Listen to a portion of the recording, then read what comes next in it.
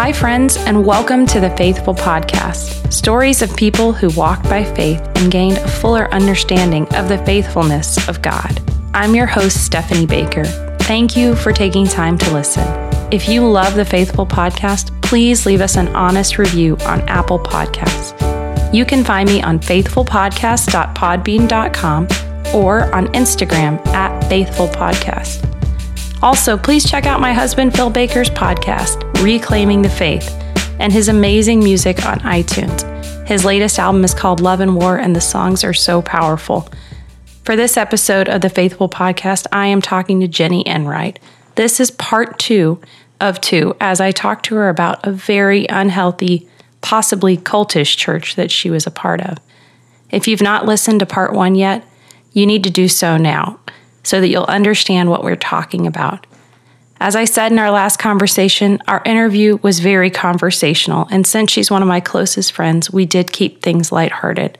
Jennie and I have been through other difficult things together and have learned that laughter helps us to cope. So without any further delay, here is part 2 of my interview with Jennie Enright.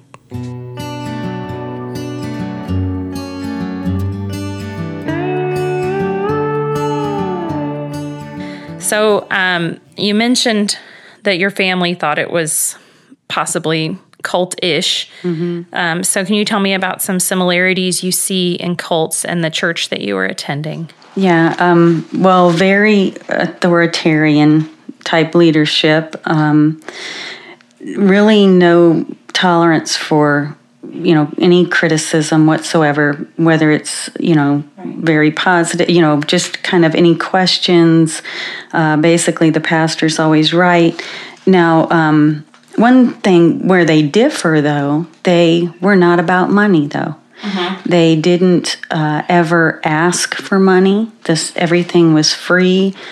It was grace-giving, that if you don't give under compulsion, the Lord puts it on your heart to give, which they really were never in want for money. So the Holy Spirit, that part they got right, I think. Yeah. But then also it was that there's never a legitimate reason to leave, basically. If you leave, you're wrong, or there's something negative about you. I wouldn't say they said you were evil. It wasn't like some of these, cults that you hear about. Would that be like leaving for any reason? Like even if you like, would there be kind of, I don't know, would you looked down upon if you were to move away? Well, not if you moved away, because they had other FXs, as they call them, where you could go, or you could still listen to tapes. I say that dates me. But you could, so as long as you were really still studying under this person. Mm-hmm. So, but if you left, as in quit studying this, learning from this person, then you were really looked down upon, like you were in reversionism is one term. Reversionism? Yes. What is basically, you're like backsliding. Okay. So, because the only way to move forward is with this pastor and their teachings. Yes. And then another sign of an unsafe church that, I was looking some of these up, like, okay, how many does this church fit? And another one was that there were articles and things about this person, and people had similar grievances. And so if you were to hear these people out, it's like, oh, wow, they went through the same thing. We experience the same type of thing here, and have the same grievances. And then also the group leader always being right, the exclusivity of the truth, that they are the only ones with the truth.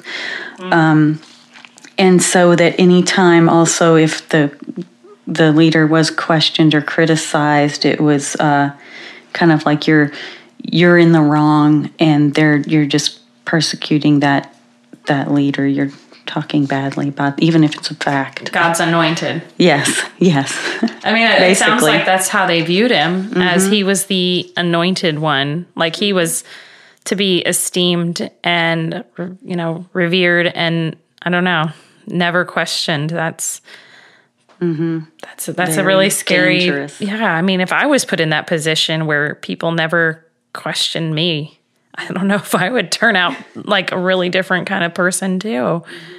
I don't know, that amount of control. It doesn't happen quickly, and those heart changes don't either.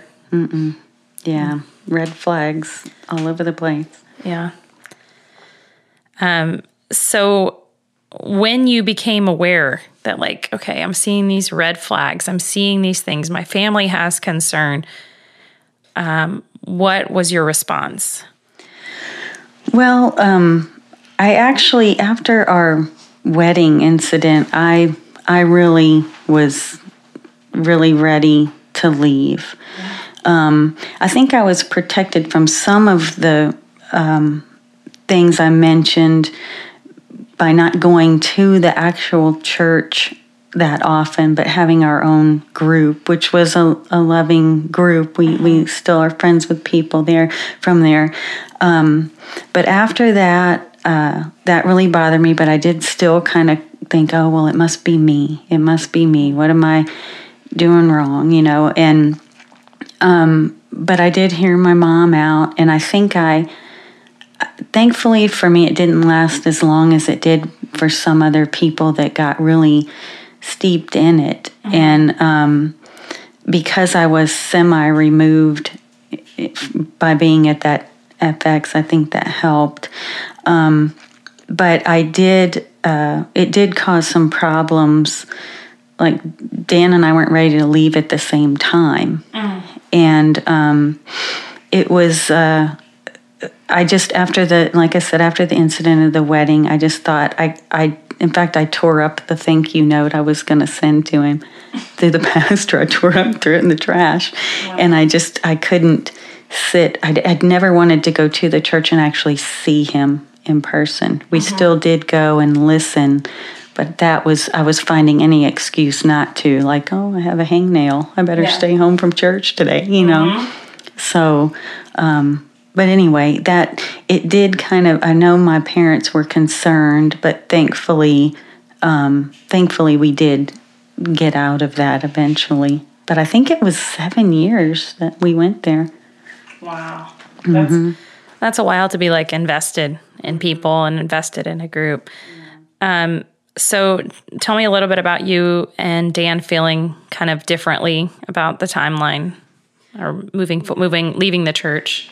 Well, and like I said, they would always, the pastor had covered his bases, and so I was ready to leave. Dan really wasn't, and we would have some arguments because Dan admits to being more prone to give him a pass on things than I was. And not that I can't be a forgiving person. Everybody messes up. These were huge things. And I felt like I just saw the writing on the wall. And, but I was learning some things and did have my friends there, but still I just was not at peace staying there.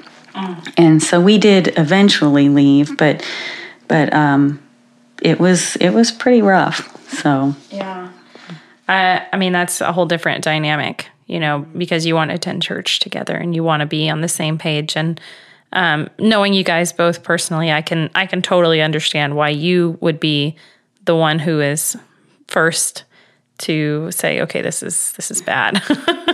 And I could see how Dan would give a little more leeway with that. Just that's an endearing quality in people, and I think that's a good thing. But it can sometimes leave us in very difficult situations. Like you said, you use the term like being steeped in it, and I was thinking about that, like when you're steeping tea, and like it's just getting more and more potent. It's becoming more and more of an issue. So. When you did finally begin to pull away or were questioning things, I guess, what was the response of the other church members?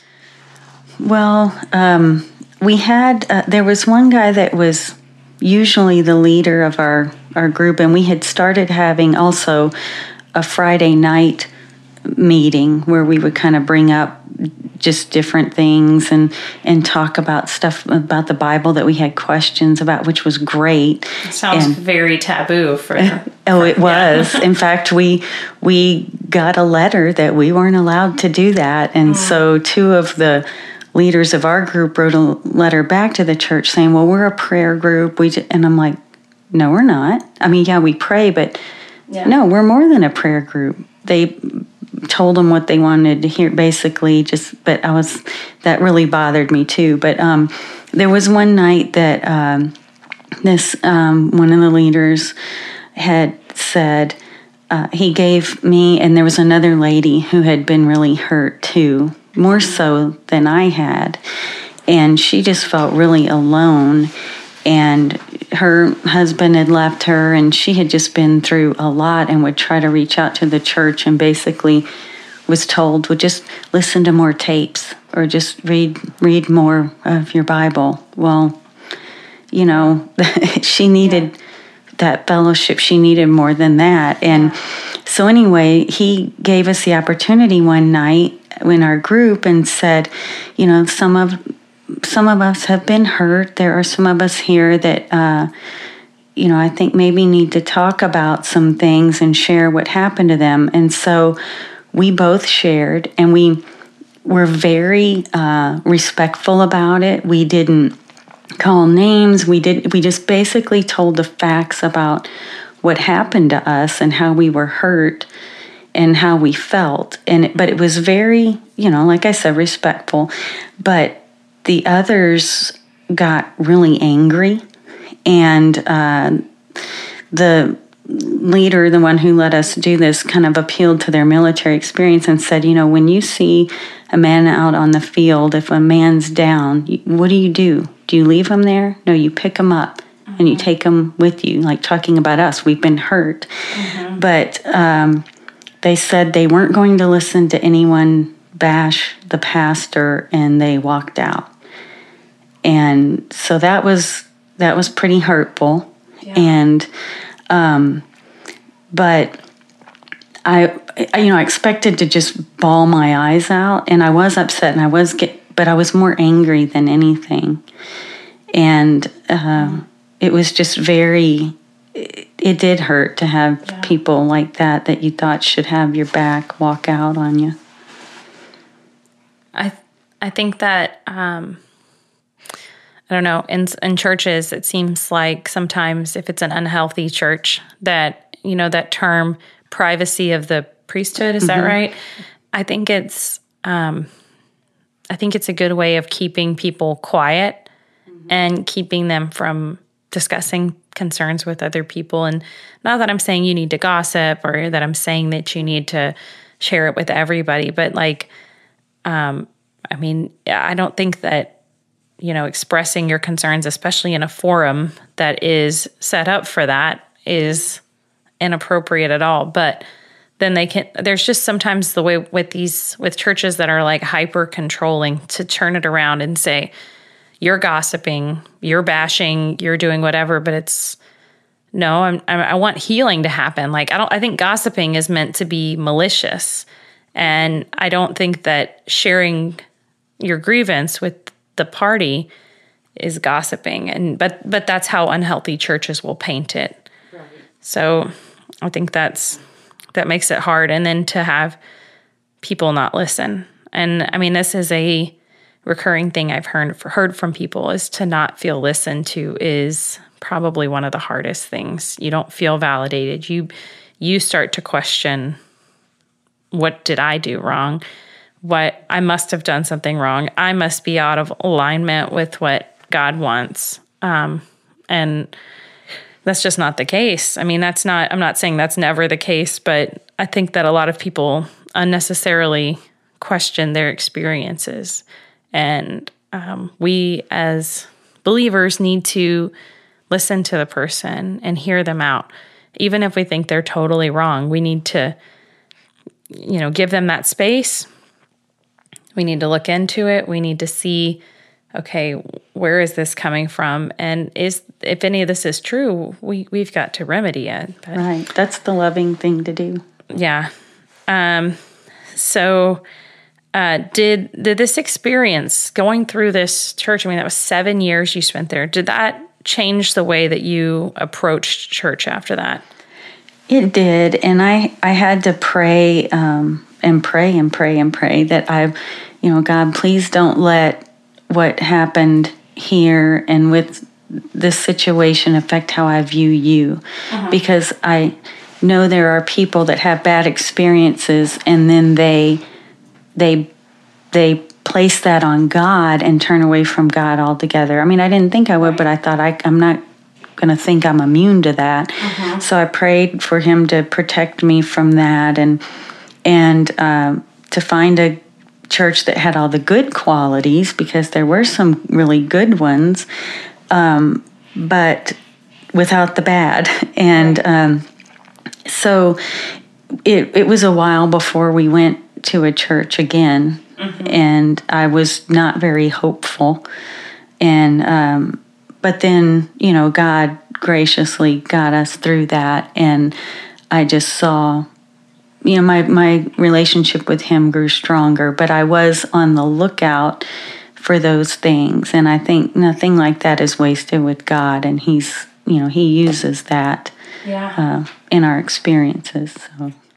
Well, now currently, like the church environment that you're involved in is much more small group oriented, and I think that there's a lot of good that can be said about that environment, because if you're meeting in people's houses, you don't have bills to pay. You don't necessarily. I mean, you want people there, but if they stop coming, it's not, nobody's in charge. It's not a blow to their ego, and you share this leadership. It looks a lot more like what the early church looked like, and I think that helped. I mean, I'm maybe putting words in your mouth, but I'm assuming based off of things that, conversations we've had, that's brought a lot of healing and has been like a balm to some of those wounds that, some of them you didn't even know you still had. Yeah, definitely. And just having them, just having them hear us out. And then also we've got so many people in that group, the small group that we have, that are great teachers, and they're humble. Yeah. The key word, humble. And it's just amazing. And it is more like the early church, and it's just been a huge blessing. Yeah. When you have a leadership that's humble, I think that makes a big difference, because if you're humble, you're not going to allow people to elevate you to that role of being like a celebrity or being, higher than anybody else, with the ultimate doctrine. So I think humility goes a really, really long way. Yeah, and I think if you're humble, you're teachable. So. Yeah. So what's helped you remain faithful in the hard times? Knowing that God He's the same yesterday, today, and forever. He will never steer me in the wrong direction. He always has my best interest at heart. He's faithful, trustworthy. He's perfect and holy. And, he's never going to let me go, never leave me or forsake me. So, in knowing that, it just proves, too, that there is no perfect person apart from Christ. No perfect church with a little c, So, and that's okay. It just makes me focus more on Christ and desire Him even more. So, because He'll never, ever let me down. So. Yeah. If you have folks around you that help point you toward Jesus, I think that makes a huge difference, because even if they do let you down, which, people will, given enough time and enough opportunities, they will. I know I've let people down. So. Yeah, but it's, if we're putting our hope in Christ alone, then I think that, we're less likely to be, hurt by the things that happen, because we know that we're going to have those difficulties, but, Jesus has overcome those things, and He is so much more powerful, and His love is perfect where ours is imperfect. Amen. Yeah. So what helps you to feel compassion for those that have hurt you, and those they've hurt you and the ones that you love? well, Christ's love and forgiveness for me, because I know I hurt people, and I needed forgiveness. And so just knowing that I was deceived by certain things for a while too. And I think that helped me be more compassionate towards others in that situation. And, my mom always told us that you never know what someone else has gone through or what they're going through. And it might not excuse their behavior or make it acceptable, but you can certainly, it might explain why they're doing what they're doing and help you have some compassion for them. And for instance, I know that pastor didn't have a good relationship with his dad and had some turmoil in his upbringing. Now, it doesn't excuse what he did or anything, but in some of the ways I think he led people astray. But and also the people that I was hurt by were actually friends, and I love them. I know I've hurt people, so it's part of just forgiving and That's really good. So can you tell us about some self-discovery that's been helpful in your life? Yeah, I tend to be a people pleaser and don't like confrontation, but there are times when you have to speak up, and I learned to trust what I would call my instincts, but it's the Holy Spirit. I think not letting things rest. You're not at peace with something, listen to that. I would call them bad vibes or something, but I think it's the Holy Spirit. And then also just I gained a confidence in Christ that you can't get from anyone or anywhere else. That I didn't, because I'm usually the type of person that will think, oh, it's my fault, what did I do? Or, oh, I'm sorry, and not a very confident person. But there's something you get through Christ that you can't get anywhere else. So I feel like there are often two extremes that Christian churches might exhibit. So this legalism and licentiousness. How can we stay on this narrow road without falling into either one of those ditches? Well, know the Word of God and rightly divide it, and just don't and be prayerful. Be prayerful about things, and be on the lookout for some of these signs of unsafe churches, or doesn't necessarily have to fall in the total cult category or anything, but just to be on guard and know the Word of God, study it for yourself. Yeah. I think the churches where you can't ask questions, I think that's a big red flag that I hope that the people listening understand. If you have concerns, I mean, we're told in the Bible to go, to that person, right? We're supposed to go to them directly.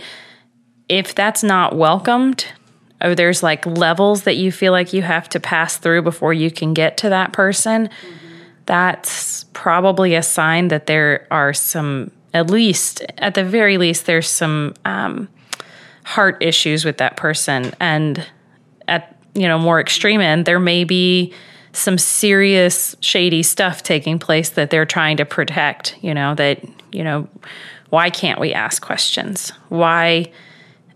Jesus never turned away people that asked questions. He welcomed it, and he answered oftentimes in a way that they were not expecting. Like, they tried to set traps for him, and he came back with these words of wisdom that got to the heart of what they were trying to say. And when people were sincere in asking questions, he loved that. He really was never turned away a sincere question.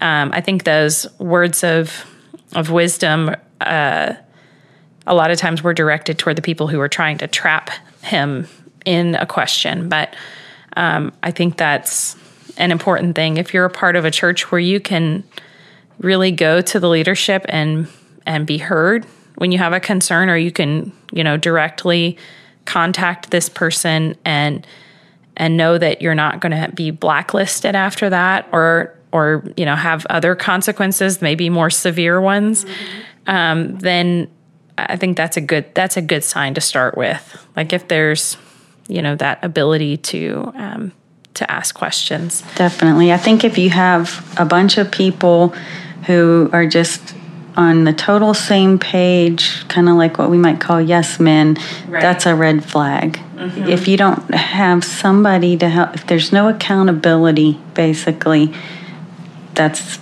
red flag. Yeah. There's a uniformity in unhealthy churches. Yes. That is, it's not, they may call it unity, but it's more like uniformity. Like or conformity. Conformity. Yeah. You're going to come to this in line with this. And if you don't, then it's not a good fit. You're not meant to be here. We might send you a letter in the mail to stop doing what you're doing. But there is no room for, I can't believe that meeting to discuss God's word would get you in trouble. Mm-hmm. Choosing to meet on a different day with a different group of people, because we do have freedom, we can meet with our friends when we want to, but, that's my little soapbox about that, I guess. So, Jennie, what advice would you give churches, regarding prevention or dealing with spiritual abuse? Well, first of all, to remember our allegiance is to Christ, and He's the only one that's qualified or deserves to be on the pedestal or that throne to be worshiped. And that to remember that the church, big C, is a group of redeemed people, the body of Christ. It's not a building or a particular denomination. Yeah. And make sure that there are checks and balances in place. Leaders are held accountable, and that they're humble. And you should be humble and follow biblical guidelines for choosing leaders and elders, and follow guidelines for any church discipline. Beware of pastor-centered churches. That's just huge. And then is the leader training or ordaining other people to maybe even take their place? Do they ever let anyone else, preach? And don't ever underestimate the sin nature and depravity of man, or think that because someone's in a place of leadership that they're beyond reproach, or that they'll be the exception, because you're setting them up for failure, and you're setting yourself up for hurt if you think that. And also just to be self-aware, because we tend to get emotionally attached. Right. And especially if it is kind of your first church, or where you really feel connected or something, we tend to ignore those red flags because we see what we want to see. And and if you have good friends there, it's kind of like, I don't know, I related it to kind of like that first boyfriend that actually turns out to be a self-centered jerk. You just kind of have to, not that I'm saying everyone's first boyfriend is, or that mine was. But Phil was my first boyfriend. Okay, so what are you trying to say, Jennie? No, Phil is not a self-centered jerk. We love Phil. And that spiritual abusers, which is what I would call that, I hadn't learned that term until recently, but that's how I would label what was going on at that church.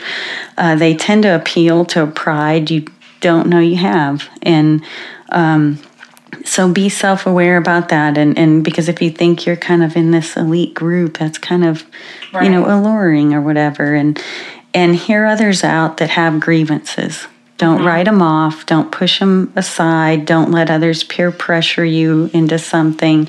Right. Or to, just kind of making people an outcast.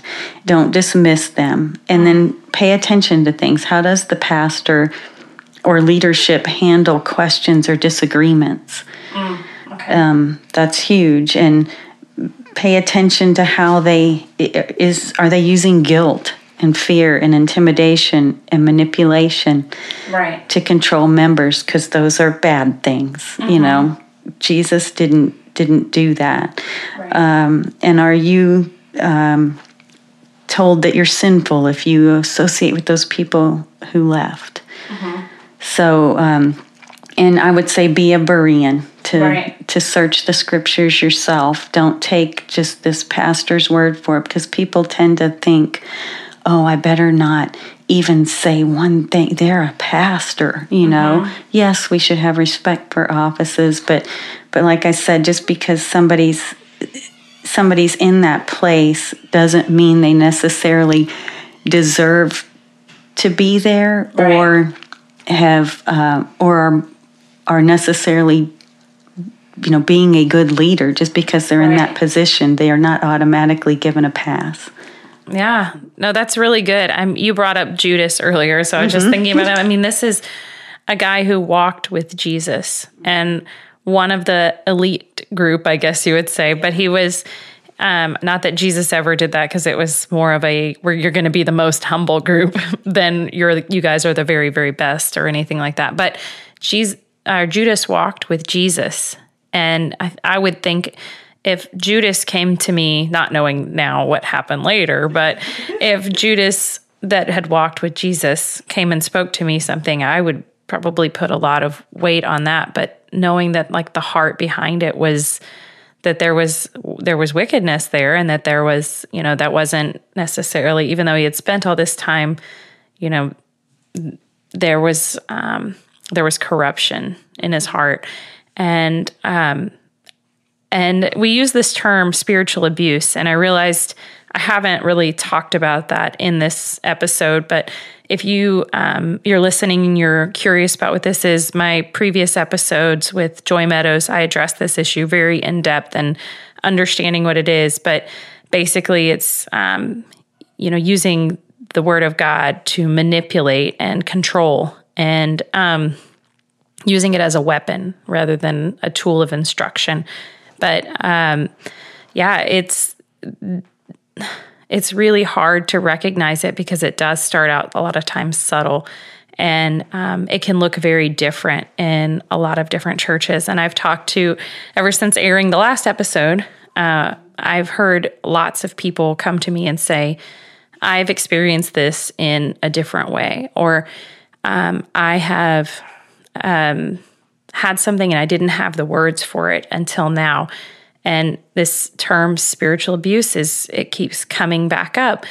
And I mean, I could see how in the church that you came from, with the very military mindset and a very overtly elitist kind of mentality, that it'd be easier for me on the outside to say, oh, that's probably an unhealthy church. But there are a lot of churches that look really healthy and look really normal and laid back and seem very, you know, approachable. But when you actually start to ask questions, it's the reaction to that gives away a lot of what's in the heart of the leadership.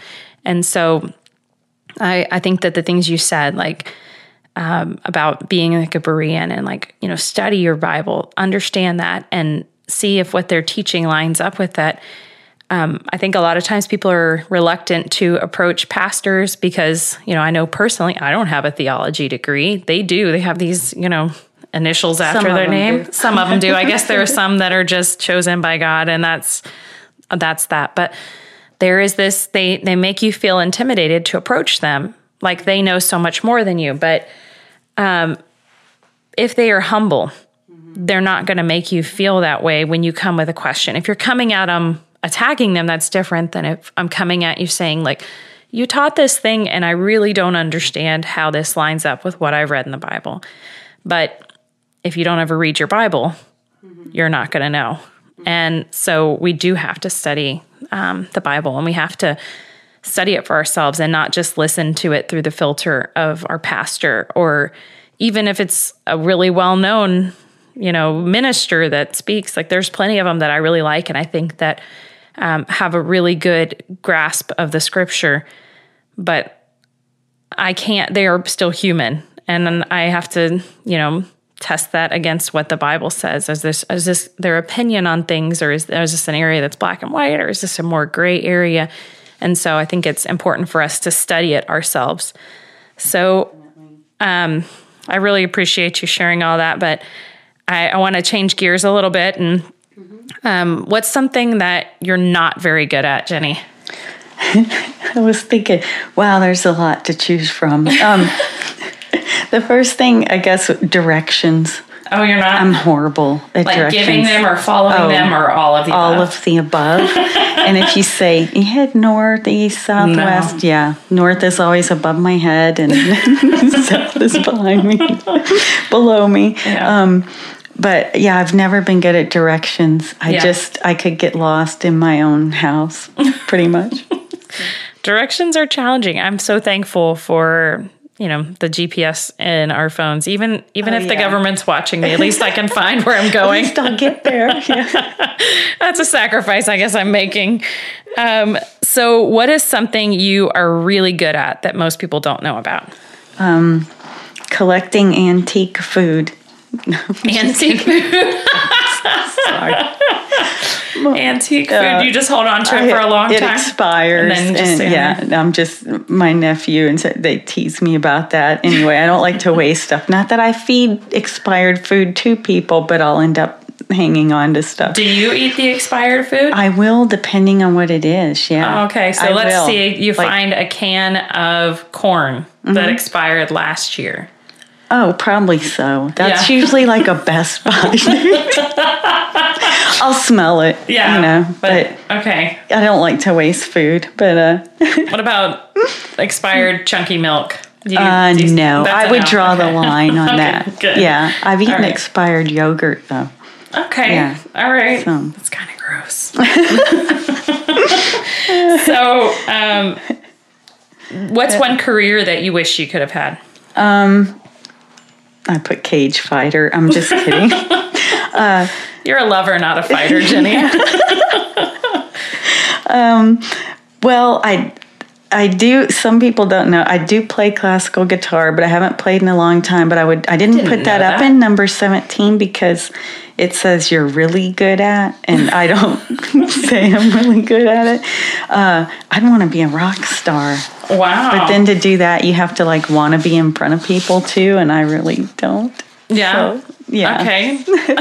I have no idea. Talent, so, yeah. All right. How did you learn to play classical guitar? Did you take lessons? I did take lessons. It's funny because, Julie and I both had friends that played guitar and were really good at it too, played electric guitar.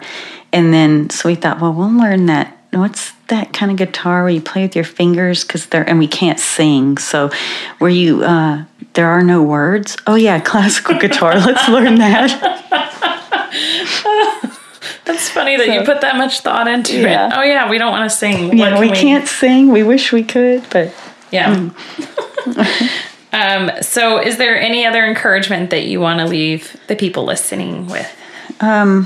Kind of, I guess what I've said before, just that thankfully we have Christ, our example, who's perfect and without sin, and he died on the cross for us and was resurrected, conquered sin and death, and he never leads us astray. So no matter what's going on around you or who's hurt you, he'll never hurt you. You may suffer for his name, but he's the same yesterday, today, and forever, and he's a constant. Yeah. So, and any verses that you might want to share? I know there were some that you had looked up before that were kind of applicable. Yeah, the ones that I thought kind of went with this topic when Paul addresses the believers in Corinth, 1 Corinthians 1:12-13. One of you says, I follow Paul, another, I follow Apollos, another, I follow Cephas, still another, I follow Christ. Is Christ divided? Was Paul crucified for you? Were you baptized in the name of Paul? So, just remember that when you're in your church setting, and it's Christ. And if that pastor in that church, if they're not elevating Christ and pointing everyone to Christ, red flag. And then also what we talked about, Acts 17:11. Now the Berean Jews were of more noble character than those in Thessalonica, for they received the message with great eagerness and examined the scriptures every day to see if what Paul said was true. So be like a Berean. What a great testimony to have about you. Like that you the thing that you're noted for in the Bible is that you receive God's word with excitement, and then you test what man says against it. And yeah, wouldn't that be great? Yeah.